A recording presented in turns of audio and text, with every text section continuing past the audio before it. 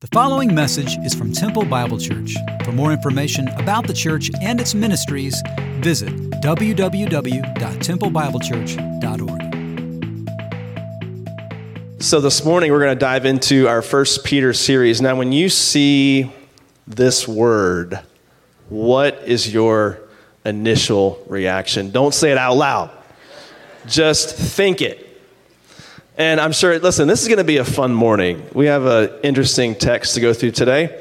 And I'm sure whenever we hear this word government, we roll our eyes. We think many negative thoughts sometimes. I love the statement by Mark Dever, who's a pastor in D.C., and he has a church a few steps from the Capitol. He says this: almost any government is better than no government. That quote will mess with your mind, I think. Now, we can all think of exceptions, but that's why he says almost. If there is no government, someone's going to fill it, and usually it doesn't lead to good things. So we've been looking at the book of First Peter, and Peter is writing to those that are having to navigate some very difficult things as they navigate how to live in the culture God's called them to live in. And it's a culture that's hostile to their faith. We've been talking about what it means to live as resident aliens. That is someone who lives here, but they're not from here. And it's a challenge for us to think about, what does it mean for me as a Christian to live as a resident alien in the place in which God's called me to live in? So the first couple of verses are going to help us answer this question: how should we live as resident aliens concerning government?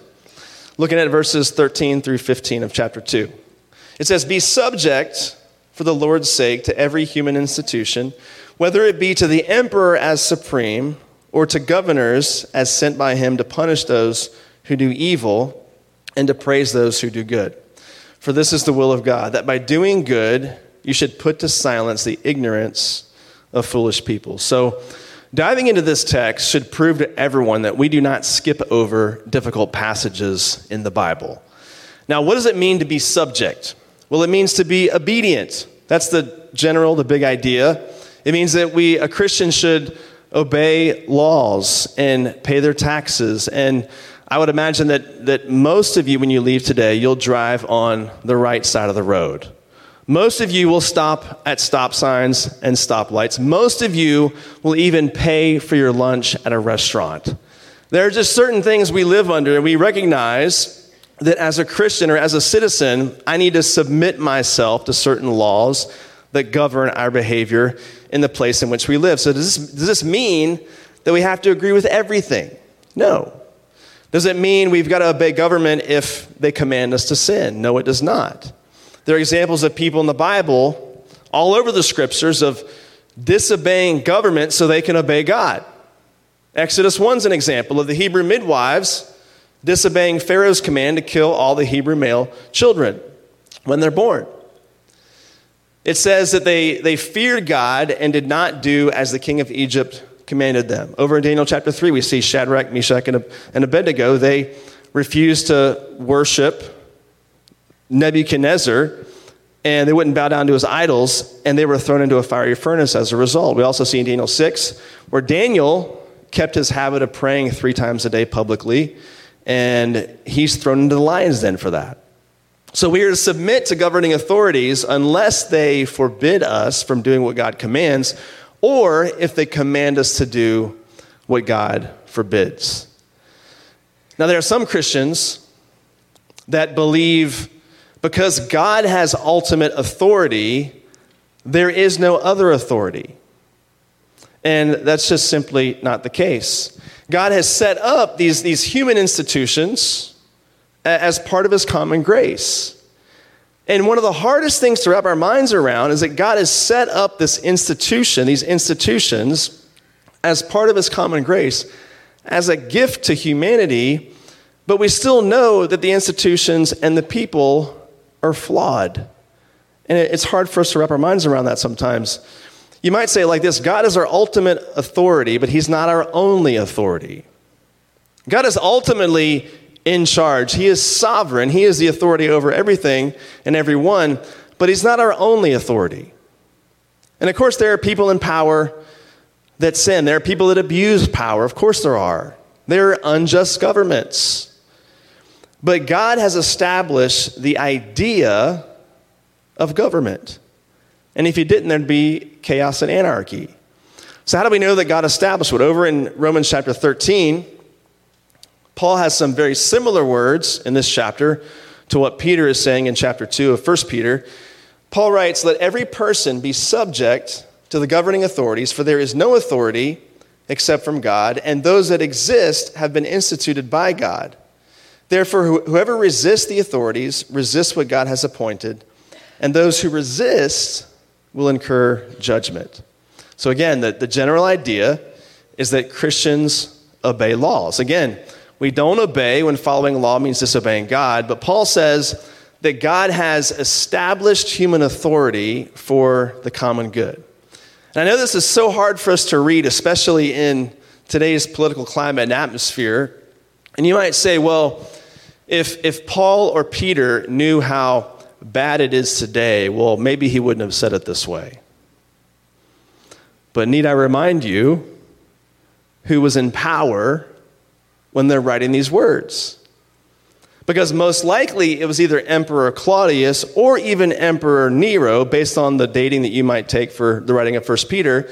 And some believe, if it was Nero, some believe that Nero, the emperor of Rome, set fire to Rome, blamed the Christians, and as punishment began persecuting and killing the Christians. He used it as an excuse to persecute the church. The Roman historian Tacitus writes, "Mockery of every sort was added to their deaths," meaning the Christians. "Covered with the skin of beasts, they were torn by dogs and perished, or were nailed to crosses, or were doomed to the flames and burned to serve as nightly illumination when daylight had expired." He would sew wild animal skins onto Christians and then send wild dogs after them to be eaten alive. He'd roll some of them in tar and oil and set them ablaze so they could be street lamps at night. This is the emperor that Peter says they should be subject to. And at that time, the Roman emperor was seen as a god and was worshipped, and there'd be social pressure for Christians to participate in worship of this Roman emperor. In order for them to be part of that society and culture and to work their way up in society, they would need to participate or feel the pressure to participate in this emperor worship. So Peter's not encouraging worship of the emperor, but just simply obeying the laws of the land and submitting ourselves to the institutions in that way. Now, sometimes I know it's hard for us to know how to relate their world to our world because they lived under a different form of government than we live under today. They had an emperor. It was totalitarian. It was dictatorship. And they couldn't really change that. Ours is different. So if we don't like something, we can at least disagree, we can debate, we can vote for something different, and that can and should be done in an honorable way, and Christians should lead the way on that. But I think where we struggle, whenever the people that we like are in power, sometimes it can border on worship. We do sometimes willingly the thing that was mandated in the Roman Empire, which was worship the emperor. And if the people that we like, that we don't like, are in power, we act like somehow God is off his throne. I love these words by J.C. Ryle. It's a good reminder for us. He says, "The best of men are only men at their very best. So too the worst of men are still only men at their very worst." No matter what happens, no matter who's in power, the earth is not going to be thrown off its axis. And I know that might sound like I'm saying, who cares who's in charge? Who cares about politics and God? I'm not saying that this morning. I don't mean for this to imply that we shouldn't care or be engaged. We absolutely should. But ultimately speaking, we know that these are just people. They're not going to override what God's going to do. Now, Peter says they're to be subject to the emperor. And in verse 14, he mentions this role of governors who are sent to, he says they're sent to punish evil and to praise those who do good. So governors would be those people that they're in charge of a province, like Pontius Pilate or Governor Felix over in Acts chapter 3. So this is now civil and local government. And their role, if they function how God intends, they're to punish evil and they're to reward good. Now, you and I, we like it when they enforce laws so long as someone else gets in trouble and not us. A couple years ago, my family, we were going to Georgia to go to my niece's wedding. And we've made this trip numerous times from here to, we've driven that trip a few times. And we always stop in Jackson, Mississippi as the halfway point getting to Atlanta. And we were going to stay there at a hotel in Jackson. We'd never stayed at this one hotel before. We were going to stay in a couple years ago. And so we get to the hotel in the evening. We get our stuff unloaded. We go to the room. We unpack. We go out to dinner. We come back, go back to the hotel room. And we get caught up in some show. I think it was Shark Tank that night for a couple of hours with the kids. And then about 10 o'clock, I've got to take the dog outside to go have her go do her business out in the field by the hotel. And as I leave the hotel, I get on the elevator with the dog, and I go to the hotel lobby, and I come outside, and I see about 15 police cars in the parking lot of this hotel. And I'm just wondering, like, what just took place at our hotel? And everything seems calm considering the circumstances. And I'm having to walk around crime tape just to get to the field to go take my dog to have her go to the bathroom. And there's people just kind of watching and observing outside, and nothing really crazy is happening at this point. And I asked a guy off to the side, I said, hey, so what happened out here? And he said, man, it was crazy. There was a guy out here in the parking lot tonight. He had a gun and is kind of waving around at some people, and he's looking in people's windows in their cars. And so the police get called. They come and arrest that guy. And while they're arresting that guy, on the backside of the hotel, a unrelated incident, this gunfight breaks out between these two other guys outside. And so they go and arrest those two guys. And listen, fortunately, nobody here was killed. They were all okay. But this horrific situation breaks out, and the police are there, and two things happen at our hotel, right? And at this point, I'm thinking to myself, well, I've got to go check the rental car for gun holes, which is a first. And so I go check that, and it's okay. I walk back upstairs with the dog, and I said to my family, I said, you guys aren't going to believe what happened at our hotel tonight. And it's because we saw and heard nothing in our room. And so I tell them the story. We go downstairs. The kids, of course, want to see all the commotion, so we go downstairs so they can see all the cars and stuff outside. And we see all that. We go back up to the room, and my wife says the most perfect line as we're walking into the room. She says, but this hotel had good reviews.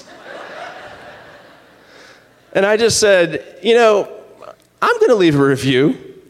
I'm going to give it 5 stars. And I'm going to say, this was the quietest hotel I have ever been in. You couldn't even hear the gunfire out in the parking lot. And what's funny is the next morning we're about to leave the hotel, and this news crew shows up as I'm driving away, and they want to talk about the incident last night. So they just put a microphone in my face. They say, what'd you think of what happened last night? And I gave them my unfiltered thoughts about that. And then they said, do you think you'll ever stay here again? I said, Jackson, yes. This hotel, probably not.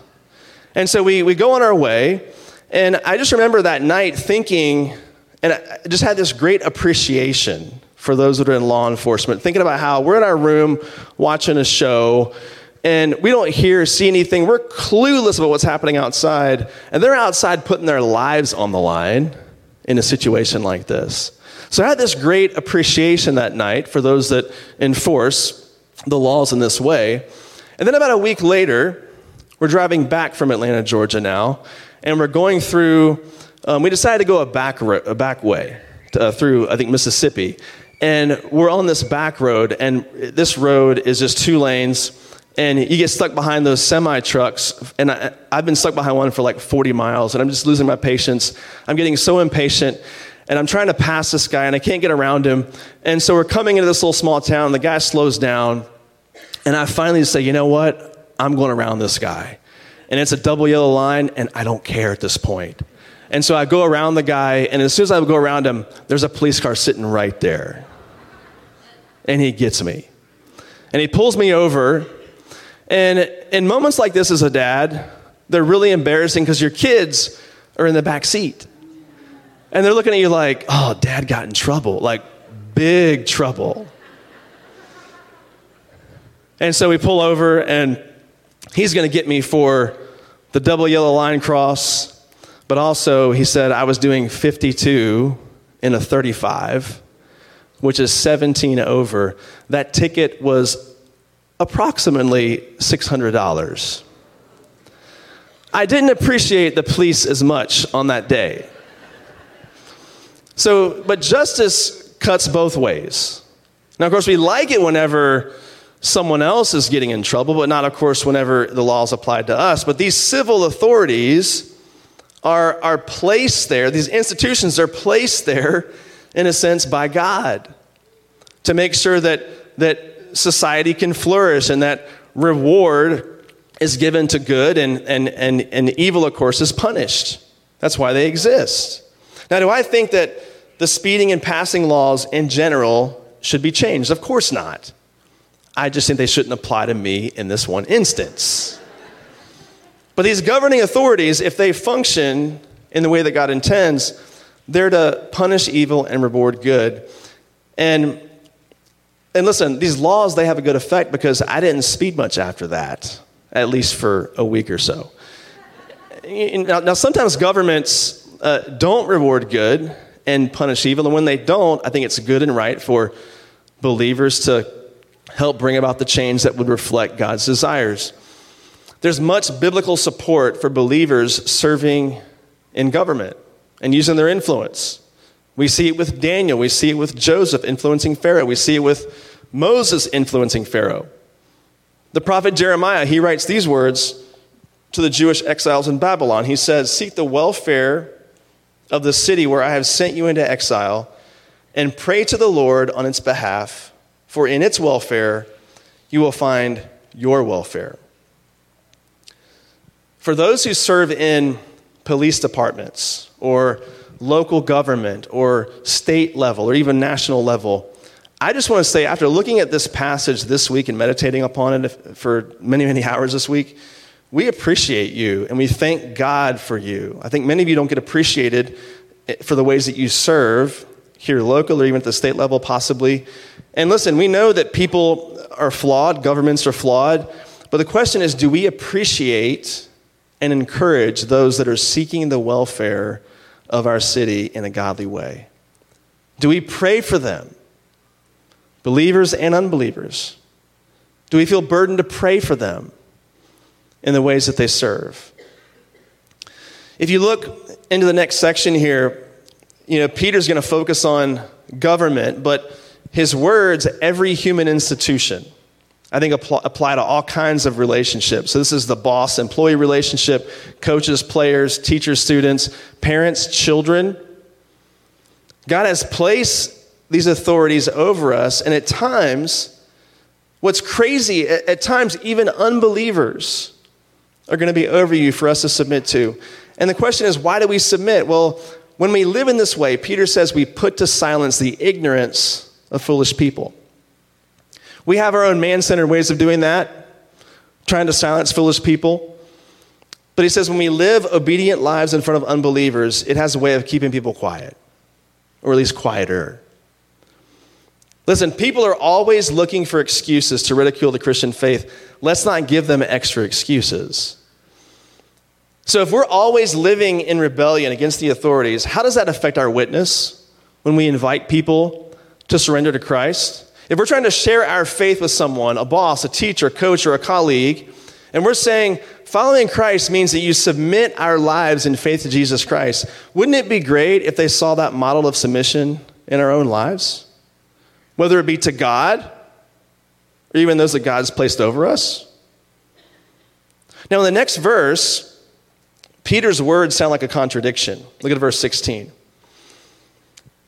Live as people who are free, not using your freedom as a cover-up for evil, but living as servants of God. Honor everyone, love the brotherhood, fear God, and honor the emperor. And it's possible to show honor and respect to the people that we disagree with. It's possible to do that. So here's the paradox of the Christian faith. Freedom is found in submission. That's true of our relationship with God. It's also true in our relationship with the governing authorities. We pride ourselves on being these people of freedom, but how do we find true freedom? We find it by surrendering to Jesus, submitting our lives to Jesus.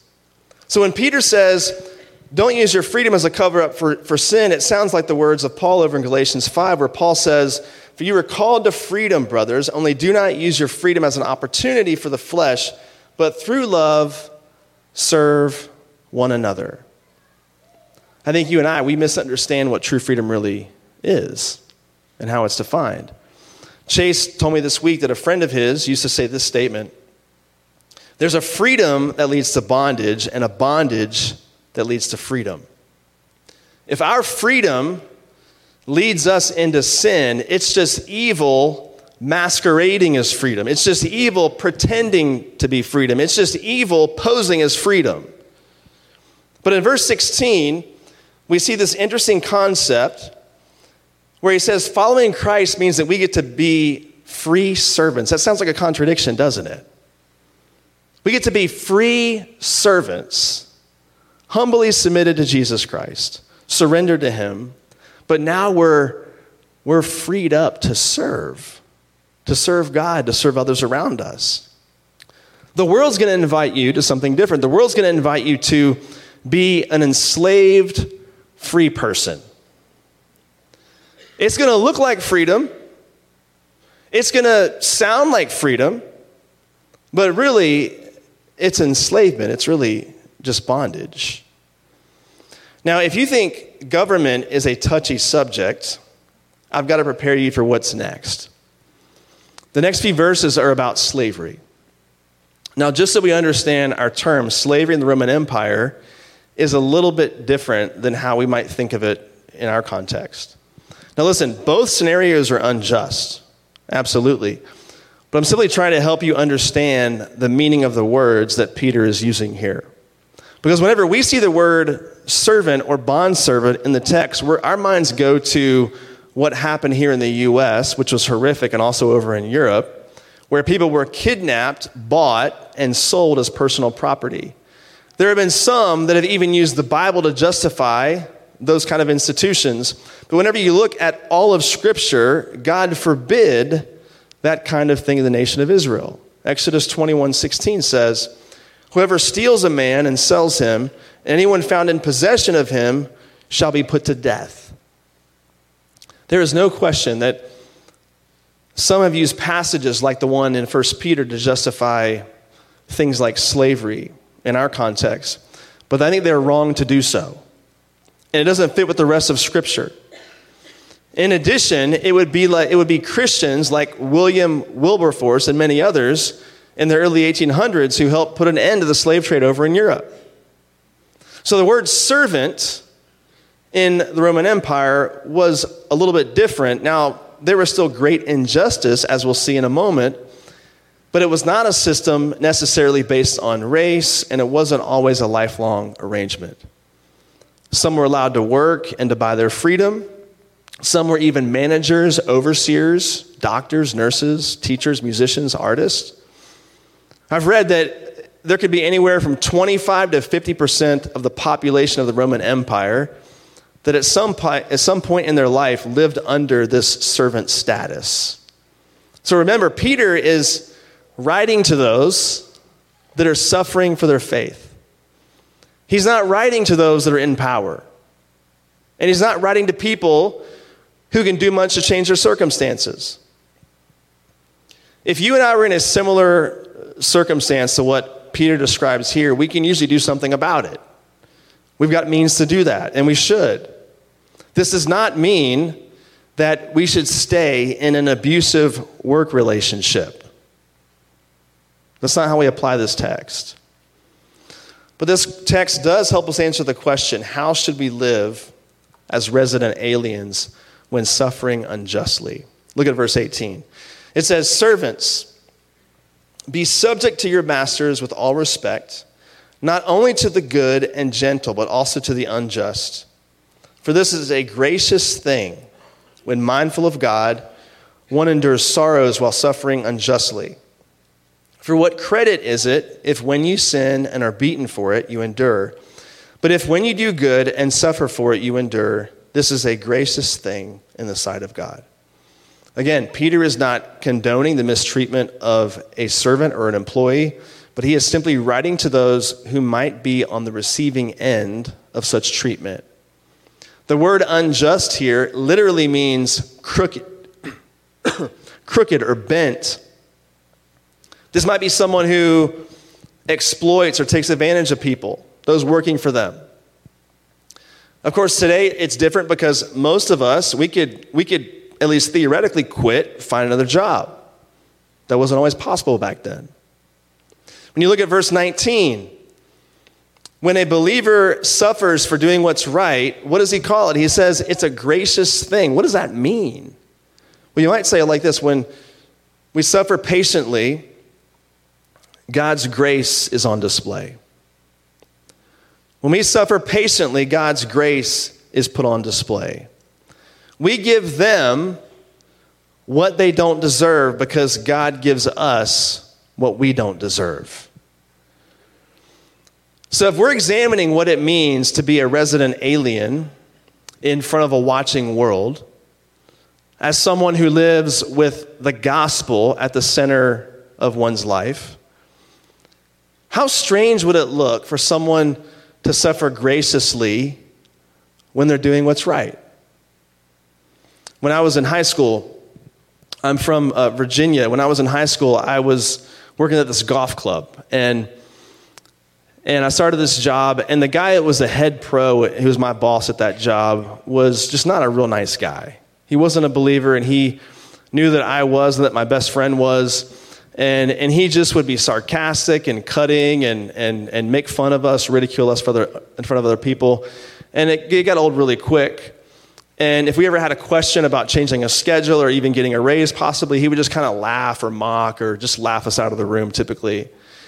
And it was very frustrating. And my good friend, who was much more gracious than I was, just began to have conversations with him and say things like, "Hey, how can I pray for you?" And you saw the man begin to soften a bit, to my friend at least, over time as they began having those conversations. And I was so thankful to have someone along with me like that to set the example of how you should live graciously and be a display of grace when you're suffering unjustly. And if you look down at verse 20,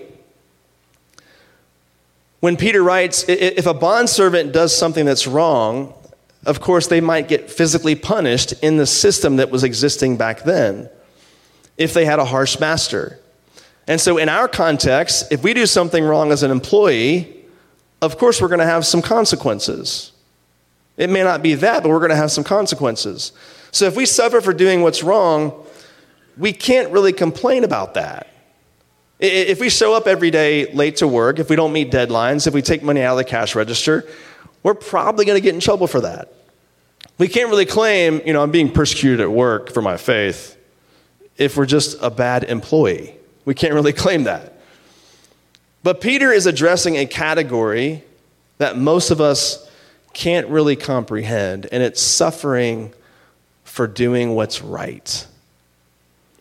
Most of us, including me, we don't even think we should suffer when we've done something wrong, like getting pulled over for a speeding ticket. But Peter's addressing something here that most of us have no category for, and it's suffering for doing something that's right. This is when you work hard, you're diligent, you're always on time, you're professional, but your boss is cutting and sarcastic and discriminates and never gives you credit, doesn't promote you because of your faith. And this is suffering unjustly. And Peter calls this, he says, it's a gracious thing. Now, why can he say that?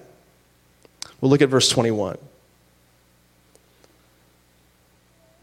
It says, "For to this you have been called, because Christ also suffered for you, leaving you an example so that you might follow in his steps. He committed no sin, neither was deceit found in his mouth. When he was reviled, he did not revile in return. When he suffered, he did not threaten, but continued entrusting himself to him who judges justly. He himself bore our sins in his body on the tree, that we might die to sin and live to righteousness. By his wounds you have been healed. For you were straying like sheep, but have now returned to the shepherd and overseer of your souls. In verse 21, Peter says that we are called to unjust suffering, and that we can look to Christ as our example so that we might follow in his steps. A few months ago, a bunch of us went to Israel from this church to go see the Holy Land. And if you asked anyone why they went, they would say, well, I want to walk in the footsteps of Jesus. But do we though? I mean, following in his steps will involve suffering unjustly. And the word example that Peter uses here is referring to the letters that children trace when they're learning how to write, those letters, those dotted lines. So where Jesus walked, we walk. And his steps are going to take us through some unjust suffering if we're following after him. I think that might be why that many of us are so casual in our faith. We think that Christianity and comfort go hand in hand. I think we have our own prosperity gospels, our own version of the prosperity gospel. We believe if I live a good life, a decent life, God's going to bless me. And we have this very narrow definition of what blessing looks like. So if we're going to live as resident aliens, it matters how we respond to unjust suffering. I think many times we are more concerned with our rights than with the gospel.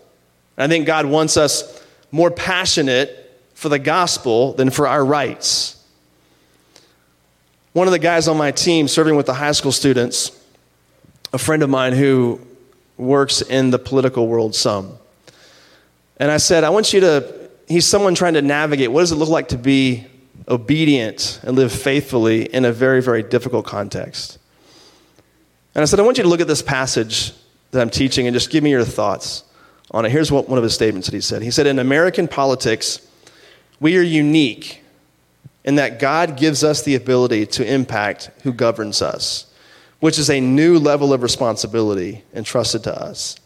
That being said, I believe it is far better to be hated or suffer for your beliefs than for your politics. I agree with that statement. I think my concern is that sometimes we are more bold and more evangelistic with our politics than with the gospel. And if we're going to suffer unjustly, let's make it be because of the gospel. Let's make that the stumbling block. I'm encouraged by the words of Juan Sanchez, who writes, at moments of unjust suffering, we discover who we worship. So do we worship comfort, or do we worship Christ? When you and I walk through unjust suffering, we're going to have revealed in us, in our hearts, whether we worship comfort or truly worship Christ and want to walk the road that he walked. I want to remind you who is writing the book of 1 Peter. Of course, it's Peter. This is someone who would go between two extremes in his relationship with Jesus. One moment, remember the moment he's in the garden and there's an official there to arrest Jesus, to help arrest Jesus. And what does Peter do? He cuts off the guy's ear. Basically, he missed. And he cuts off the guy's ear. And Jesus, of course, puts it back on miraculously. But he's trying to defend Jesus, and he gets violent with that. Then later on, he's standing around a fire, and he's denying he ever knew Jesus. He would go to these different extremes all the time with Jesus. But Peter, he witnessed something. He witnessed the Savior suffering unjustly, firsthand. He knew he stood next to Pilate at that perceived trial. And Pilate, who's not a believer, Jesus submits himself to the unjust treatment of those people. And it was through that submission is how Jesus bought our freedom. Later on, of course, Peter, he follows the example of Christ. And Peter is later, he's put to death. So the same emperor he's saying to be subject to is the same one that puts Peter to death later on. But for Peter, it's all worth it because he knows who the real king is. Father, thank you for these words. Thank you for Peter's words to us, your words to us. God, we know these are difficult topics, and these are difficult days. We've got to navigate so much in our world right now and in our culture. There is so much for us to navigate when it comes to the culture and the world out there, but also what's taking place in here. And we know around these topics there's been so much just division and arguing and the church dividing over these kinds of topics, Father. We pray that you would bring us together under Christ. God, help us to live out with wisdom in our culture today what it means to be this resident alien, someone who lives here, but we're not from here. Someone who works in the way that you want us to here locally and even globally to bring about change that reflects you and your character, but at the same time knowing that you see it all, that you're sovereign, that you're in control.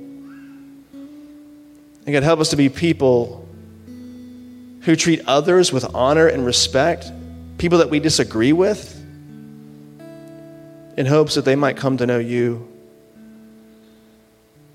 Help us to live that out, Father, in our world. We pray this in your name. Amen.